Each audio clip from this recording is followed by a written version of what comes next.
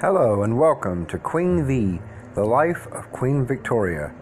My name is Donnie Hazel and I am your host.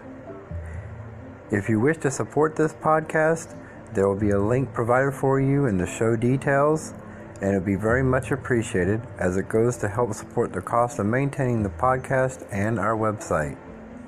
With that said, sit back, relax, and enjoy this episode of Queen V, the life of Queen Victoria.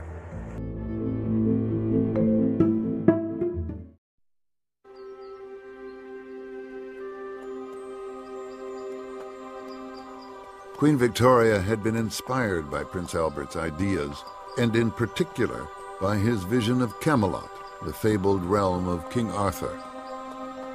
According to legend, Arthur ruled over an empire whose greatness was judged not by the extent of its conquests, but by a belief that the strong should serve the weak, that good must triumph over evil, that might should be in the service of right.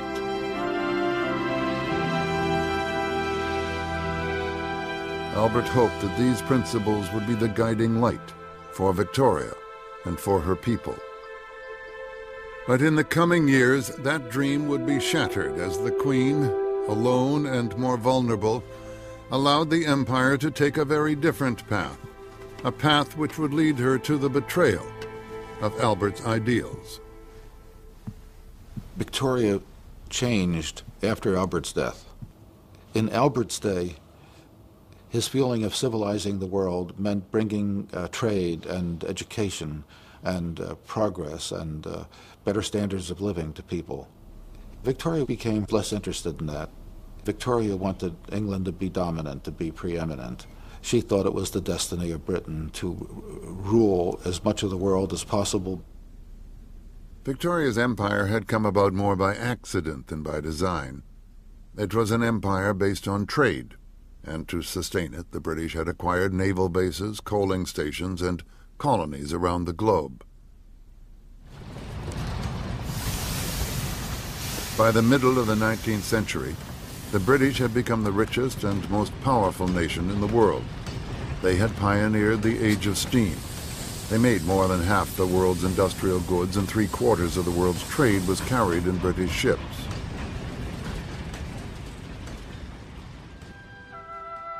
But despite this success, Victoria's cities were pits of poverty and deprivation. There was never enough housing. The services were appalling, overcrowding, really very, very poor conditions.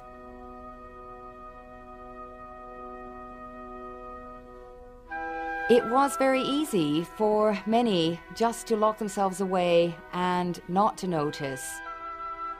Even in a great city like London, so many living in great houses could just shut their eyes to the huge disparities in wealth that industrialization was throwing up.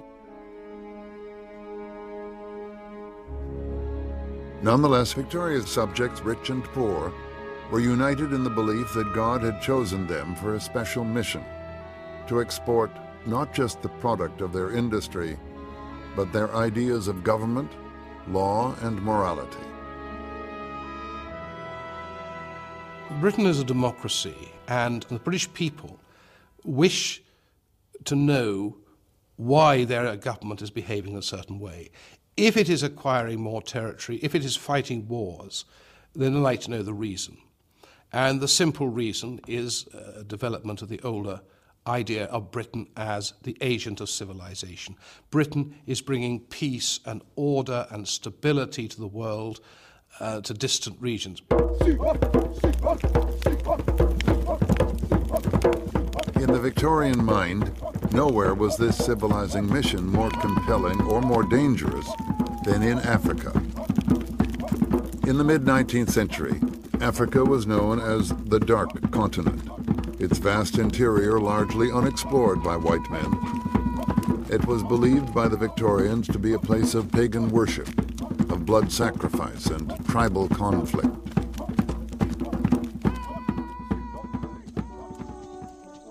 Inspired by Albert's vision of Camelot, Men and women of the London Missionary Society journeyed here on a crusade to win converts to the Christian God, resolute in the belief that they were civilizing the continent.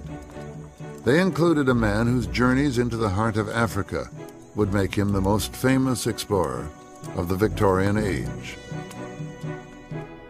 His name was David Livingstone, a Scotsman. Born into a family of poor but passionate Christians, he worked in a cotton mill from the age of 10 and paid his own way through medical college. As a boy, he was very interested in the world around him, and there's stories about him looking for fossils in quarries and interested in the plants and so on. So he had an interest in this natural world, and science, of course, was developing at that time. I suppose that's why he sort of began to feel that he could do something through medicine to relieve suffering and so on. He had heard that you could be a medical missionary, and that's what he said, that's for me. And his father was a bit against this. He said, oh, doctors, they just look for their fees and so on. But he was fired with enthusiasm to take the gospel further. And working as a doctor and a missionary, he wasn't just going to deal with the spiritual side, he'd deal with the bodily side as well.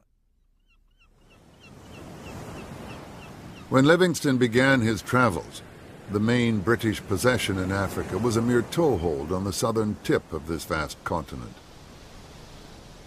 The port of Cape Town was a staging post on the long sea route to India. British governments had no interest in the interior, which was believed to be just thousands of miles of arid scrubland. But as Livingstone traveled northward to the continent's great central plateau, he discovered a different Africa. The scenery changed dramatically from desert to grassland, with tall trees and exotic wildlife. Livingstone wrote copious notes, documenting all the flora and fauna in minute detail. But it was a less pleasant encounter with the local wildlife that would first make him famous back in England.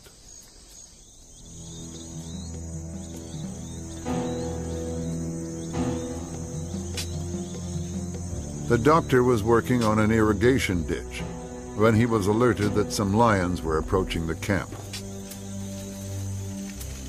He ran back to help his colleagues, but found himself the target of the lions' attack.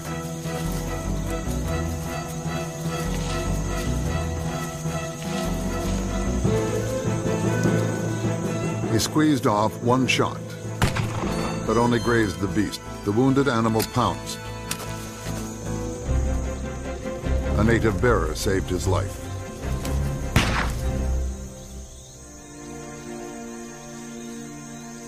But Livingstone had been badly mauled and his arm was broken.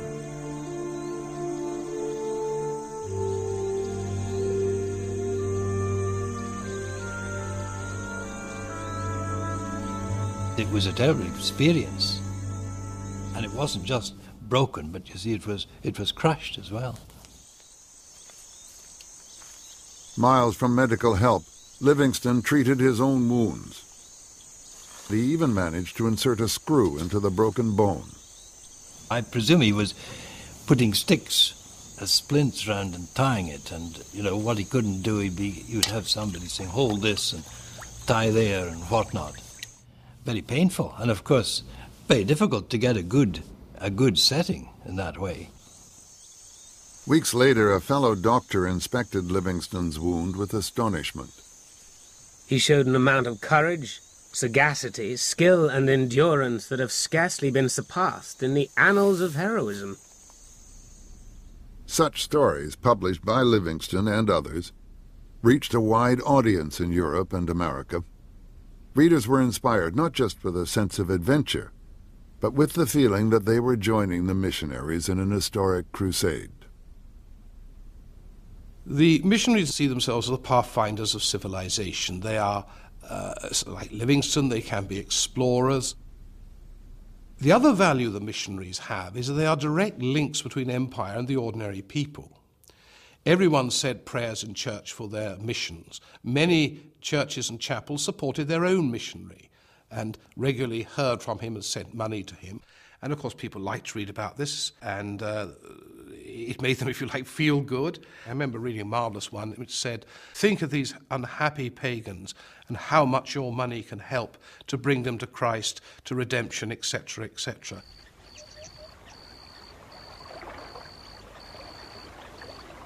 Despite his growing fame, Livingstone had little success in Christianizing the Africans. His only recorded conversion was the baptism of a chief called Secheli. The trouble was, Chief Secheli had several wives, but he had to have only one wife if he was going to join the church. But he was a very sincere man. He put his other wives away, gave them presents and said, "Sorry, I'm taking this new religion." He became a Christian, and that, has been said, was Livingstone's only convert. And then it said, but he fell by the wayside because within a short time he took one of his wives back. When the chief lapsed, Livingstone was devastated, but he continued his quest to bring medicine and Christianity to Africa. He endured terrible hardships: heat, rain and mud, the constant fear of attack from animals or hostile tribes, of desertion by his own men, and of disease.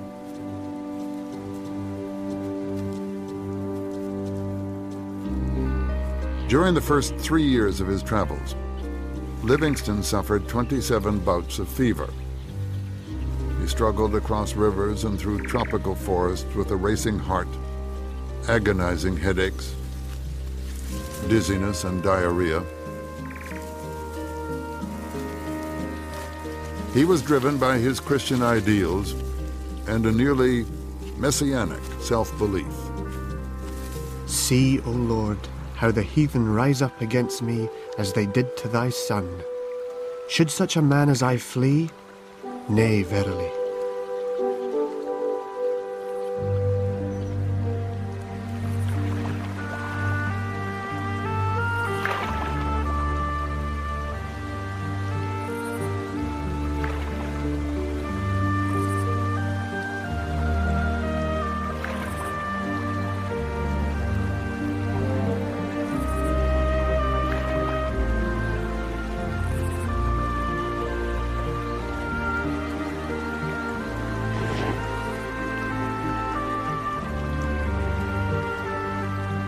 After 15 years of exploration, Livingstone made his most spectacular discovery.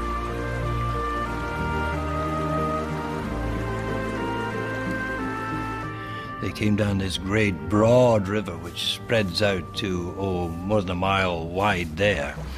And they came down, and there's an island ahead, and the water was flowing on either side, and he said that we're going to make this, or we're going to be swept to one side or the other. Then you land on the island, as he did, and looked over, and you saw this huge fall, the largest curtain of water in the world.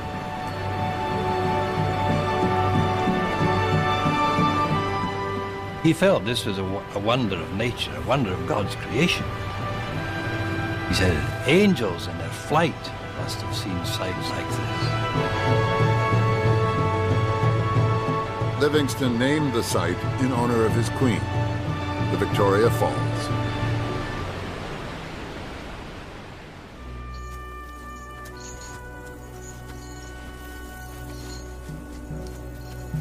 Livingstone continued northwards and came across a spectacle that was to change his entire mission. He was horrified to see chain gangs being driven to the coast bound for the slave markets of Arabia. The sights I have seen, though common incidents of the traffic, are so nauseous that I always strive to drive them from memory. But the slaving scenes come back unbidden and make me start up at dead of night, horrified by their vividness.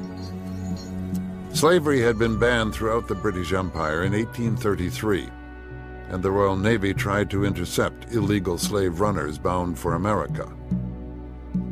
but the slave trade continued unchallenged in East Africa. Livingstone was determined that Britain must rid the continent of what he called the open sore of the world.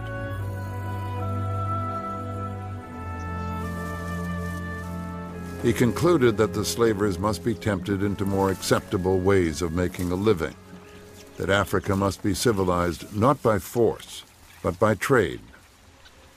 My desire is to open a path into Africa, that civilization, commerce, and Christianity might find their way there. He would devote himself to exploration and attempt to find a route for British trade into the interior. Where commerce led, the cross would surely follow, and with it, he hoped, freedom and justice for the enslaved people of Africa.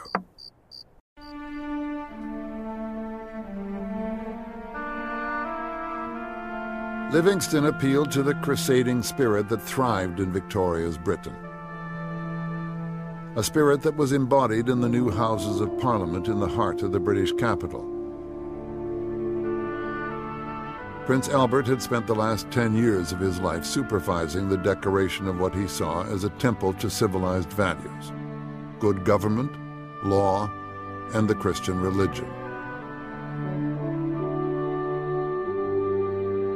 At the heart of the building was the robing room, where the Queen would don the robes of sovereignty for the state opening of Parliament. Here, in all its glory, was Prince Albert's vision of Camelot. The paintings he commissioned would be a permanent reminder of the legend of King Arthur. These heroic figures were to be role models for soldiers and scientists, the explorers and missionaries who would spread British values around the globe. But how to spread this vision remained a hotly contested question. In the House of Commons, this question was fiercely debated by Parliament's elected members, led by two men whose views of Victoria's empire were diametrically opposed.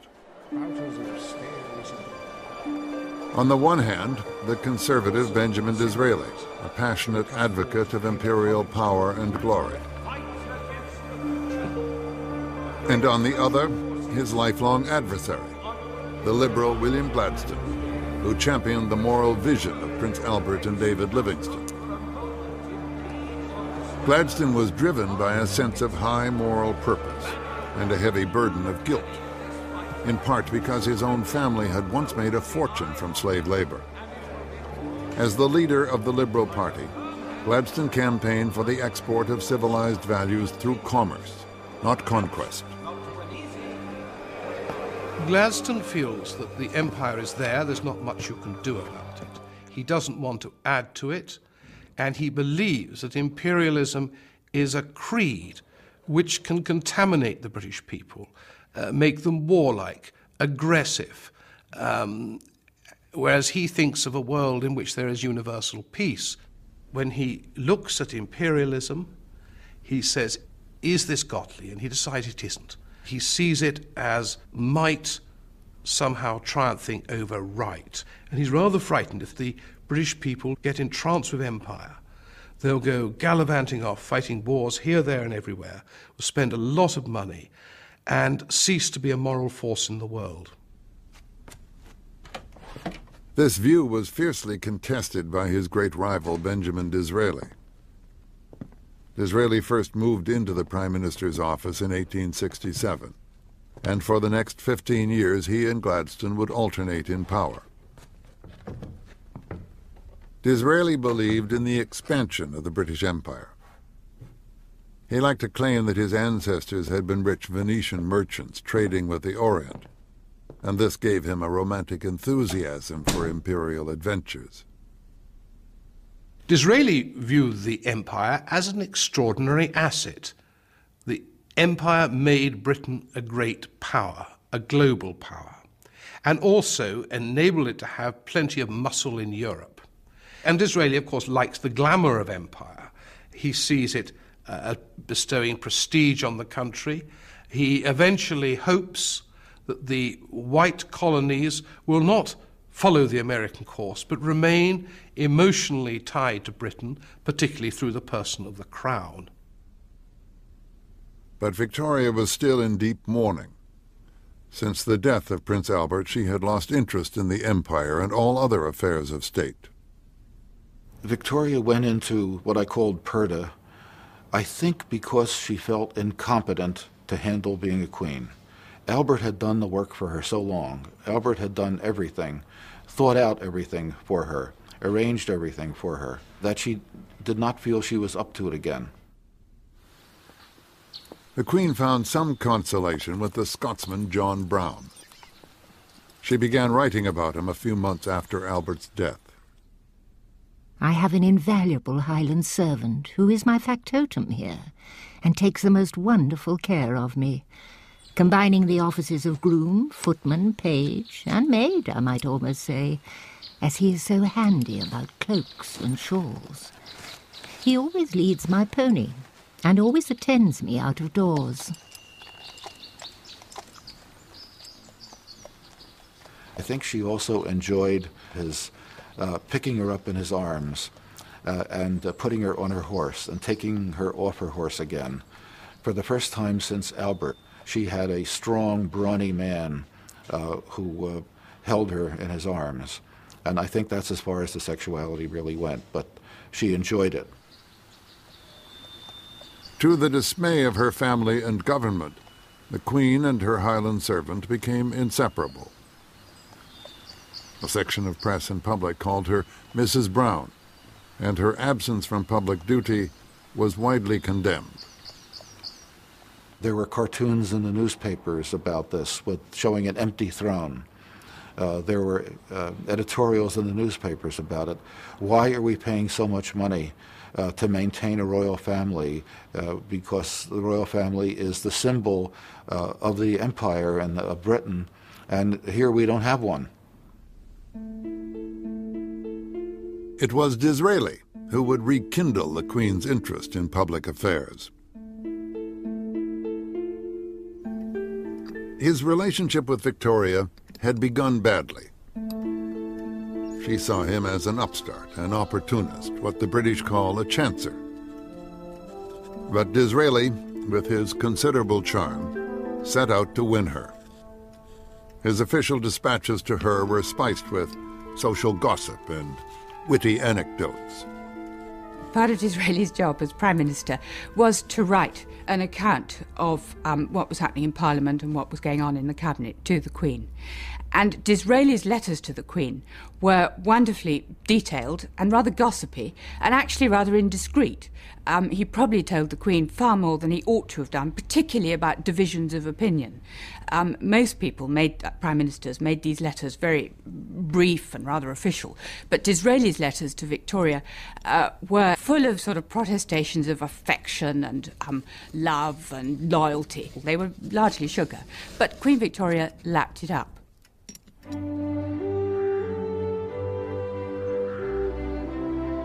And for once, the Queen was amused. She wrote to her eldest daughter, Vicky. Mr. Disraeli's reports are just like his novels, highly coloured. She'd never had such letters in her life, she declared, and had never before known everything. Her attitude to the upstart underwent a dramatic change.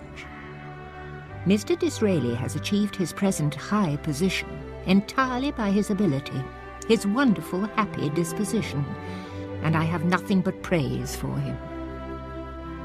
She sent him primroses that she'd picked herself. In return, Disraeli gave her a set of his novels.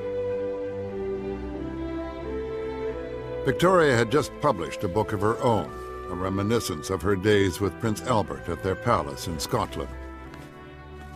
Disraeli was awfully good at just saying the tactful remark that Queen Victoria would enjoy. For example, one of the best was Disraeli saying to her, "We authors, ma'am," which was precisely what Victoria longed to hear, that they were both part of the same club of writers. Disraeli bewitched the Queen with his romantic vision of the British Empire. It would have horrified Prince Albert. In the future, Victoria and Disraeli would form a powerful alliance for the imperial cause. But it would be some time before their partnership would bear fruit. Disraeli's first term as Prime Minister lasted less than a year. When he was voted out of office, the Queen had to send for the leader of the Liberals, Gladstone.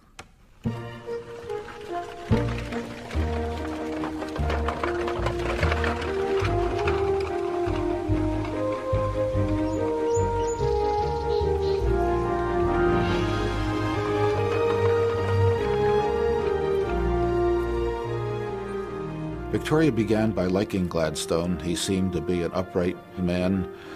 He was ambitious, but he was also extremely smart. Prince Albert had warmly approved of Gladstone. When the new Prime Minister came to the palace to receive the seals of office, the Queen recorded her approval. He is very agreeable, so quiet and intellectual, with such a knowledge of all subjects, and is such a good man. But her satisfaction did not last.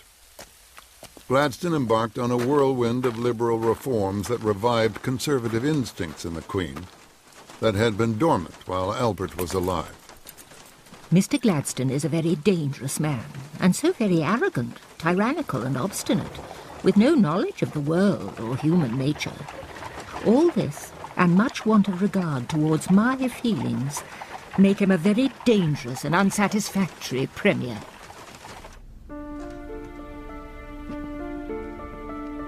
She was not amused when he proposed that sailors might be permitted to grow beards, and she was horrified by moves towards female equality.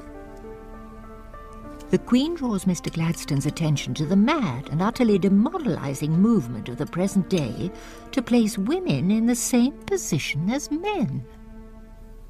But it was Gladstone's private life that caused Victoria the most concern. Because of his fanatical religion, he felt everybody had to be converted to his ways of morality and ethics.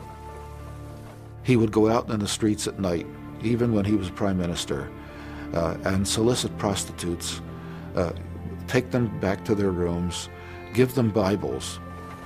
He would give them money, and he would ask them to tread the straight and narrow ways. Victoria got to know this because her maids-in-waiting told her everything, and it repelled her. At one point, when Gladstone was to go up to visit Victoria at Balmoral, she sent him a letter telling him that when he arrived, it was to be with a new suit of clothes that he had never worn before. It was very clear that she wanted nothing of the degrading atmosphere of his involvement with these ladies of the evening.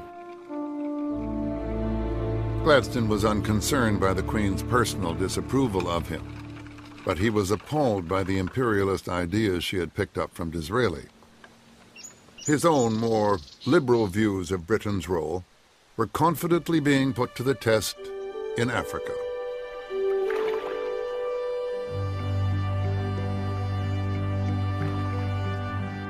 David Livingstone had returned to his dark continent.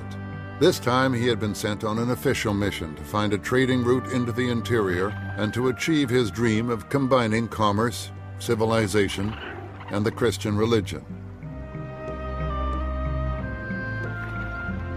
To this end, he was provided with generous funds by the British government and accompanied by 6 British scientists and his wife Mary, herself a devoted missionary. Livingstone believed that the Zambezi River could become a great highway for British industrial goods.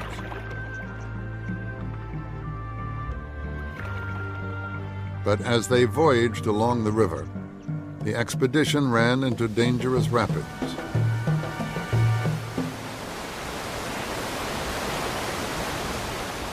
He believed that the Zambezi could be a trade route, this great river, which he'd seen at Victoria Falls. But when he travelled down it, he missed out 1 or 2 sections. He took shortcuts. That was a very reasonable thing to do. It saved a lot of time. But these shortcuts were quite impassable. And that's what the Zambezi expedition found, that his hope of this being a great highway into the center of Africa wasn't there. Livingstone refused to admit defeat. He kept up the search for a trading route. But then the expedition confronted another and more frightening peril.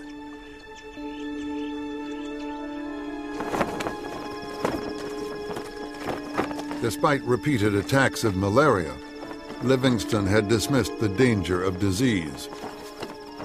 I apprehend no great mortality among missionaries, men of education and prudence who can, if they will, adopt proper hygienic precautions. But this optimism was to lead to tragedy. Mary Livingstone was one of the first to go down with a fever.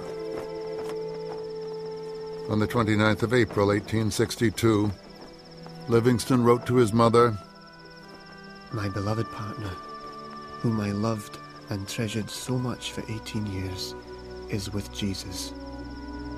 She was a good wife, a good mother, and a good Christian. I feel greatly distressed and weep bitter tears." Livingstone had paid a high price for his beliefs, and his grief would not end with the death of his wife. He had set out to civilize Africa through commerce. But back in England, popular enthusiasm for his exploits was generating a new hunger for conquest.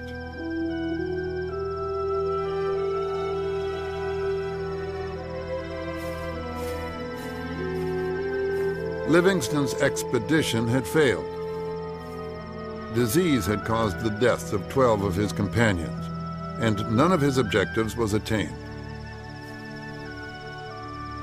Livingstone was recalled by the British government and returned home to face scathing attacks in the press. "We were promised cotton, sugar, indigo, and we got none. We were promised trade, and there is no trade. We were promised converts, and not one has been made. In a word, thousands subscribed by the universities and contributed by the government have been productive of the most fatal results." Disraeli agreed with every word, and he soon seized the chance to promote his own vision of empire.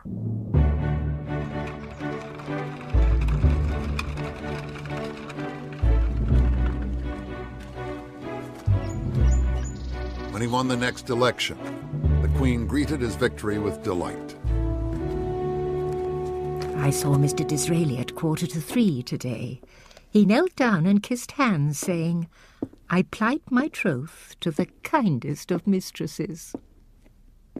The silver-tongued charmer was back in office.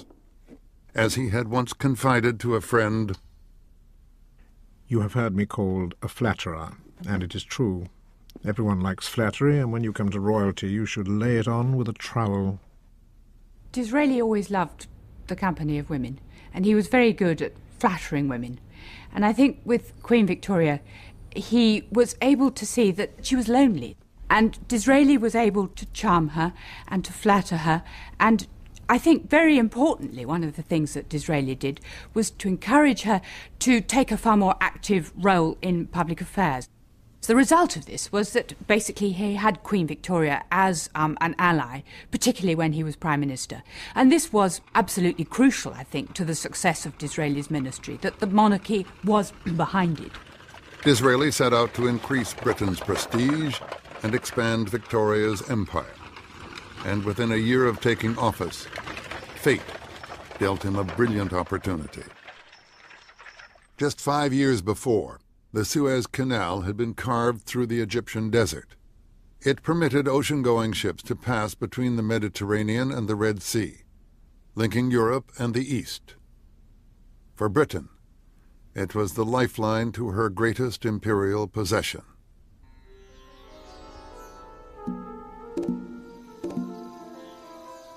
India, with 400 million people, was the largest overseas territory any empire has ever owned. The Queen called it the most precious jewel in her crown. And Disraeli feared that a rival power would cut the new imperial artery. The Suez Canal was absolutely crucial to Britain's empire. Suez was the jugular vein, if you like, of the British Empire. It was through the Suez Canal that the route to India, the short route to India, which was so strategically important, happened. So for Disraeli, it was very important, and he was quite right in this, I think, that Britain should have a controlling influence over the Suez Canal. The shares in the Suez Canal Company were owned by a number of French investors and the ruler of Egypt, the Khedive. The Khedive had spent Egypt's wealth on palaces, museums, and railways. Now he was deep in debt to banks in London and Paris. The canal showed no prospect of paying a dividend for years, and he desperately needed funds. In 1875, he made a secret offer to the British. Disraeli wrote urgently to the Queen. Mr. Disraeli, with his humble duty to your Majesty, the Khedive, on the eve of bankruptcy, appears desirous of parting with his shares in the Suez Canal, and has communicated, confidentially. It is an affair of millions, about 4 at least, but it is vital to your Majesty's authority and power at this critical moment that the canal should belong to England. The Khedive now says that it is absolutely necessary that he should have between 3 and 4 million sterling by the 30th of this month. Scarcely breathing time, but the thing must be done. The Queen replied by telegram the following day, approving his course of action, but fearing that it would be difficult to arrange. Normally, Parliament could have granted a government loan, but Parliament was not in session, and a French consortium had already bid for the shares. Disraeli sent his private secretary to seek help from an old friend. Baron Rothschild was the head of the great banking family and one of the richest men in the world. The secretary explained that Disraeli needed £4 million, the price of the Khedive shares in the Suez Canal. "When?" asked Rothschild. "By tomorrow," answered the secretary. Rothschild picked up a grape, spat out the pits, and said, "What is your security?" "The British government," was the reply. "You shall have it," said the Baron. Disraeli wrote to the Queen in triumph, It is just settled. You have it, madam. The French government has been out-generaled, and the entire interest of the Khedive is now yours. The Queen was delighted. Disraeli treated her not only as his monarch, but as a woman, and a woman of intelligence.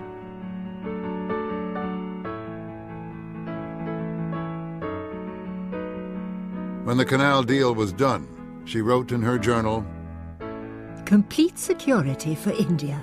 An immense thing. Mr. Disraeli said that my support had been a great help. His mind is so much greater, and his apprehension of things great and small so much quicker than that of Mr. Gladstone.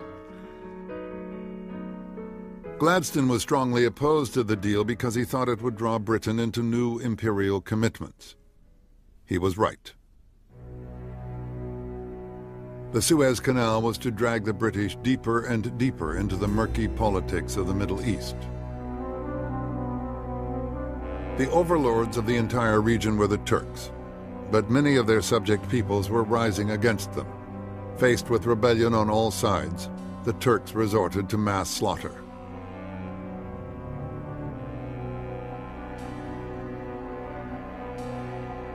Russia backed the rebels, and Disraeli feared that the Turkish Empire would collapse and open the way for the Russians to advance on the Suez Canal.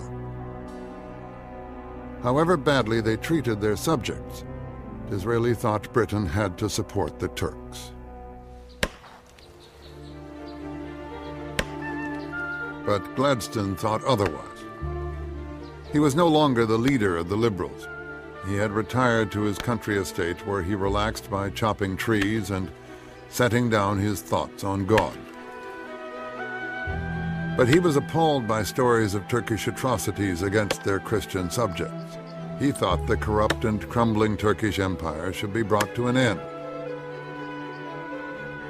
He laid down his axe, and he took up his pen. There is not a cannibal in the South Sea Islands whose indignation would not arise and overboil at the recital of what has been done. Let the Turks now carry away their abuses in the only possible manner, namely by carrying off themselves. This thorough riddance, this most blessed deliverance, is the only reparation we can make to the memory of those heaps and heaps of dead, to the violated purity alike of matrons, maiden, and of child.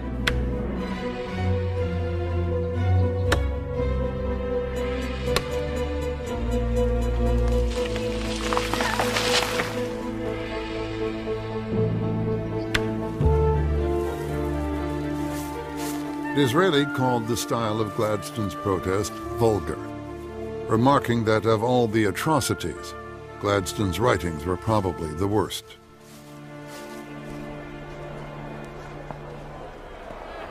But Gladstone had caught the public mood, and in the House of Commons, Disraeli was forced to choose his words with more care. Our duty at this critical moment is to maintain the Empire of England, nor will we agree to any step, though it may obtain for a moment comparative quiet and a false prosperity, that hazards the existence of empire. Disraeli backed his words with action. As the Russians advanced on the Turkish capital, he dispatched a British fleet, led by the most powerful battleship in the world, HMS Devastation. Public opinion swung to Disraeli's side.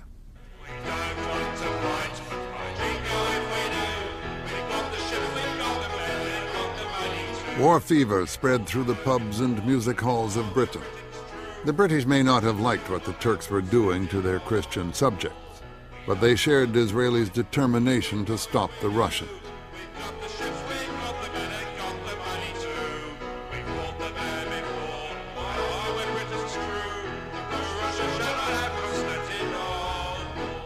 Most ordinary British people see Russia as an antithesis of Britain. Here is Britain, progressive and enlightened. There is Russia, ignorant, backward, ruled by a despot, with most of its population in abject slavery as serfs. So there was a sort of great deal of Russophobia in Britain. Russia was just disliked as an odious country. Fearful of war with Britain, the Russians agreed to negotiate. Disraeli set off to attend peace talks.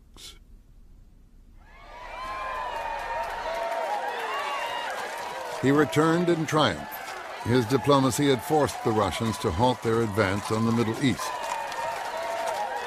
The lifeline to India was secured. Victoria shared the public rejoicing and decided it was the right moment to claim what she considered to be long overdue. In common conversation, I am sometimes called Empress of India. Why have I never officially assumed this title? I feel I ought to do so, and wish to have preliminary inquiries made. Disraeli introduced a bill in Parliament to bestow on Victoria the title Queen Empress of India.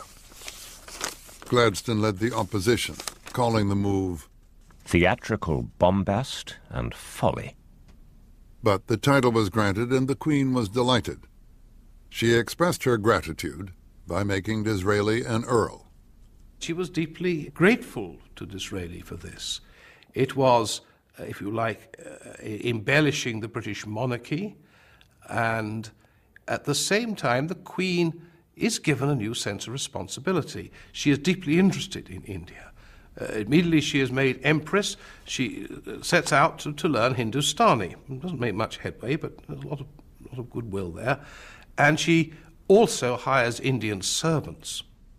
Various Maharajas sent her jewelry to adorn her as Empress of India. And on a New Year's Day, I believe, in 1876, she put on some of the jewelry, which didn't go with her bulky build. And Disraeli was there and admired them, and she said, do you want to see the rest of them that I'm not wearing? And of course he had to say yes. And she brought out boxes of jewels, which represented what India meant to her. Between them, the Queen Empress and her newly ennobled Prime Minister appealed to an imperial spirit that was spreading through large sections of the British public. An aggressive spirit, flexing British muscle and lording it over the world. Gladstone continued to oppose it.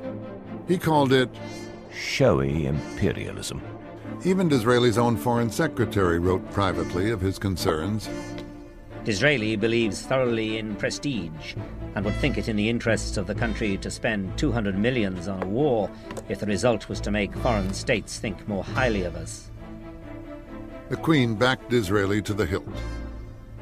If we are to maintain our position as a first-rate power, we must, with our Indian empire and large colonies, be prepared for attacks and wars somewhere or other continually. But the strain of this imperialist policy was beginning to show.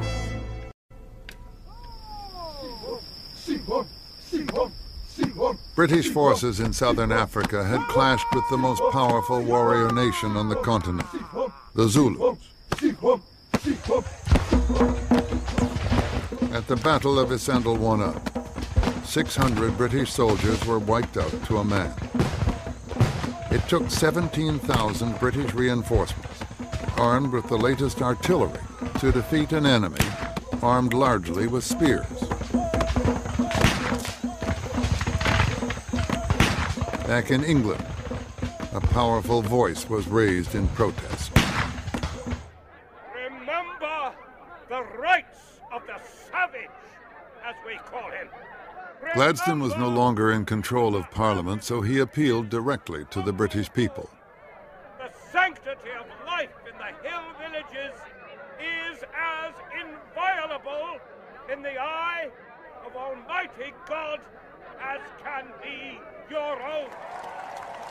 The power of his oratory drew vast crowds. 10,000 Zulus had died, he claimed. For no other offense than to defend against your artillery with their naked bodies, their hearths, their homes, their wives, their families. I mean, it is one of the great mysteries about Gladstone, how his oratory was so effective. Because he wasn't a tremendous phrase maker, and he didn't talk down to his audience, he rather talked up to them, and yet he held them for these very long periods. An hour and a half was quite normal in great mass meetings. I think it was essentially his physical presence, the sort of flash of his eagle's eye, the drama of his gestures, the cadence of his voice. I was fascinated when an old man came up to me and said, my father used to be a shouter for Gladstone. It was absolutely precise, meaning he was employed at a Gladstone meeting, together with a number of other people, to stand about 20 to 30 yards back from the platform and to turn round and attempt to relay Gladstone to the more distant audience. He's going on to Bulgarian atrocities now. And it does seem to be absolute proof that a lot of the fringes, or even wide fringes of the meeting, could not actually hear what Gladstone was saying. But the fact that he could hold a mass audience standing for an hour and a half when they couldn't really hear what he was saying is the most tremendous tribute I can think of to the sheer force of his physical presence. The Queen was outraged. She complained in her journal, Mr. Gladstone is going about like an American stumping orator, making most violent speeches. But to her surprise and dismay, Gladstone had struck a popular chord. Once more, he had appealed to the British sense of justice and fair play. They voted the Liberals back into power with a massive majority. Gladstone wrote exultantly of the defeat of Disraeli and the showy imperialism he represented. It is like the vanishing of some magnificent castle in an Italian romance. Prince Albert would have shared Gladstone's pleasure at the dismissal of Disraeli's warmongering government. But Victoria had turned her back on Albert's moral vision for the empire. She stubbornly refused to accept Gladstone as her new prime minister. She wrote to her private secretary, "The Queen will sooner abdicate than send for or have any communication with that half-mad firebrand, who would soon ruin everything and be a dictator. Others but herself may submit to his democratic rule, but not the Queen." But she was a constitutional monarch, and submit she must. Gladstone returned to power, determined to reverse Disraeli's imperialist policies. He set out to achieve home rule for Ireland. He pressed for the appointment of more Indian judges, and ensured that Englishmen could no longer refuse to appear before them.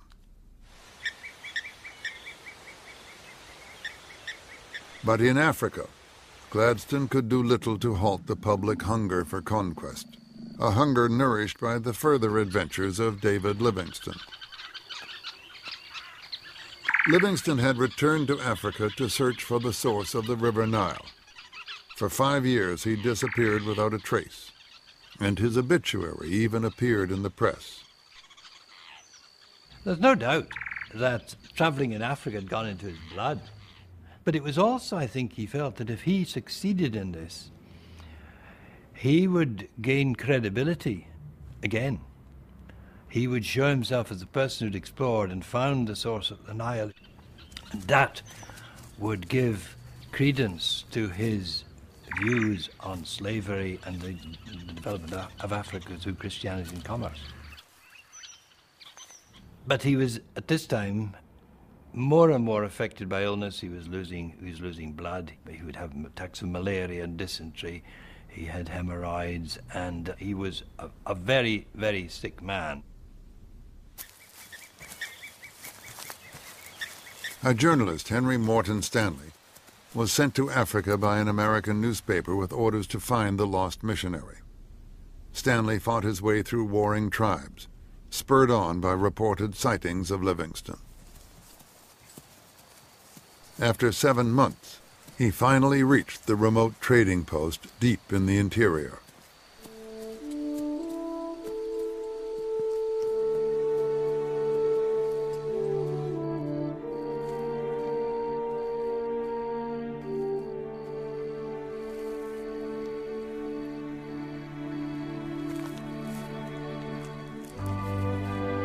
And here, in November 1871, the famous meeting took place. Dr. Livingstone, I presume. Whether or not the immortal words were fact or fiction, Stanley had found his man. The news was telegraphed around the world.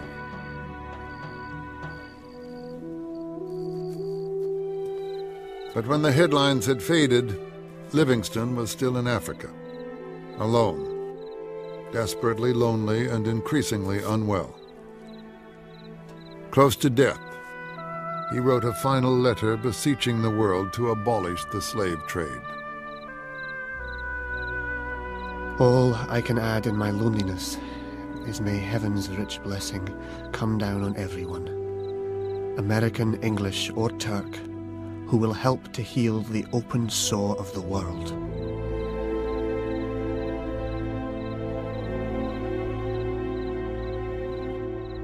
On the night of April 30th, 1873, David Livingstone died. His body was wrapped in a shroud of tree bark and calico for its long journey back to England. But first, Livingstone's servants cut his heart out and buried it under a tree, so that it would always remain in Africa.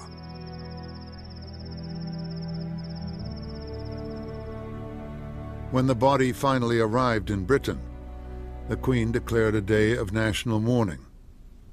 Livingstone was buried in Westminster Abbey, and the words of his final letter were engraved on his tomb. But Livingstone's African adventures had an effect he would never have endorsed.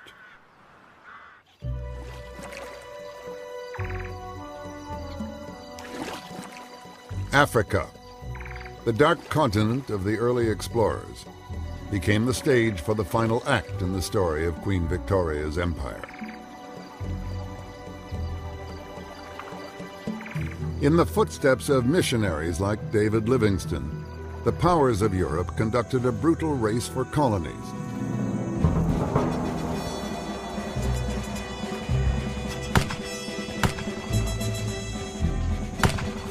In Britain, this last burst of expansion was inspired by two men whose stories would bring the British people to a climax of imperialistic fervor.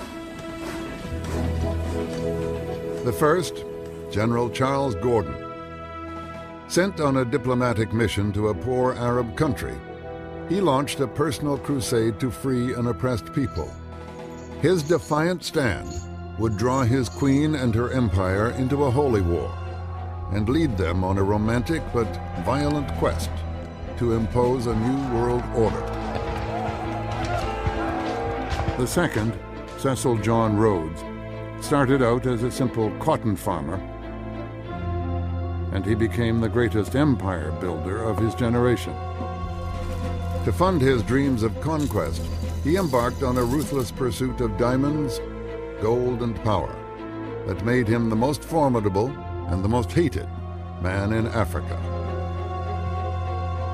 Between them, Cecil Rhodes and Charles Gordon exemplified the virtues and the vices of their age. They would lead the British to new heights of glory, and they would expose the dark underside of Victoria's empire.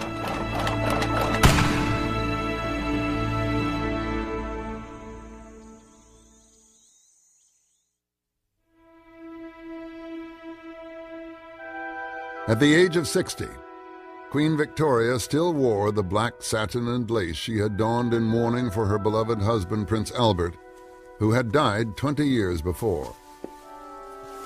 To her 350 million subjects across the world, she was the godlike symbol of British power and prestige. But in the winter of 1884, her empire faced a serious threat from one of the poorest and most obscure regions on earth, the Sudan.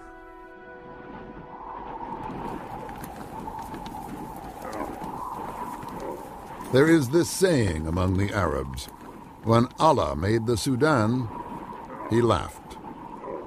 In Queen Victoria's time, most of its 9 million people were nomads roaming a wilderness as large as Western Europe. The Sudan had no roads, no railways, and most of it was unmapped.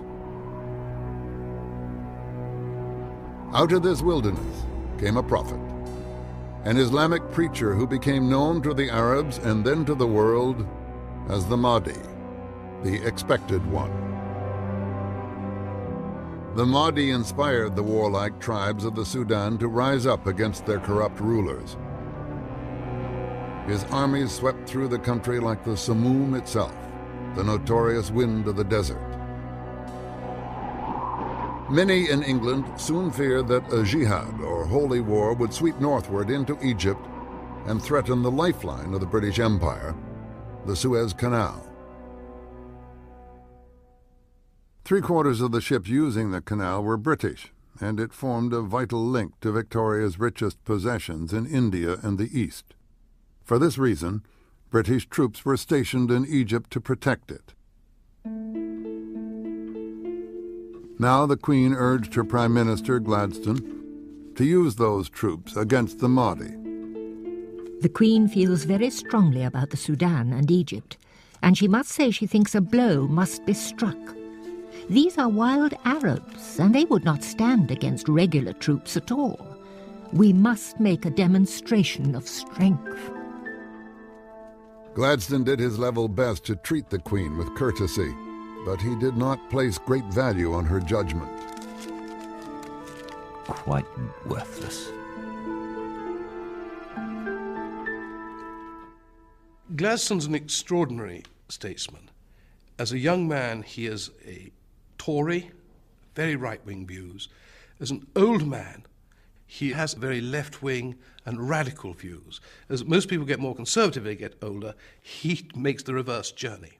But the most important thing in Gladstone's life is that whenever he has any problem, any political problem, he speaks to God. He asks for God's guidance. Gladstone was a champion of human rights, and he believed in opposing tyranny. He was against the use of British troops to suppress what he saw as a popular uprising in the Sudan. But the press and public were of the Queen's opinion. They wanted action. Gladstone's government decided to play for time. They proposed sending a top army officer to the Sudan to report on the situation. For this mission, they chose one of the most popular heroes of the Victorian age, General Charles George Gordon.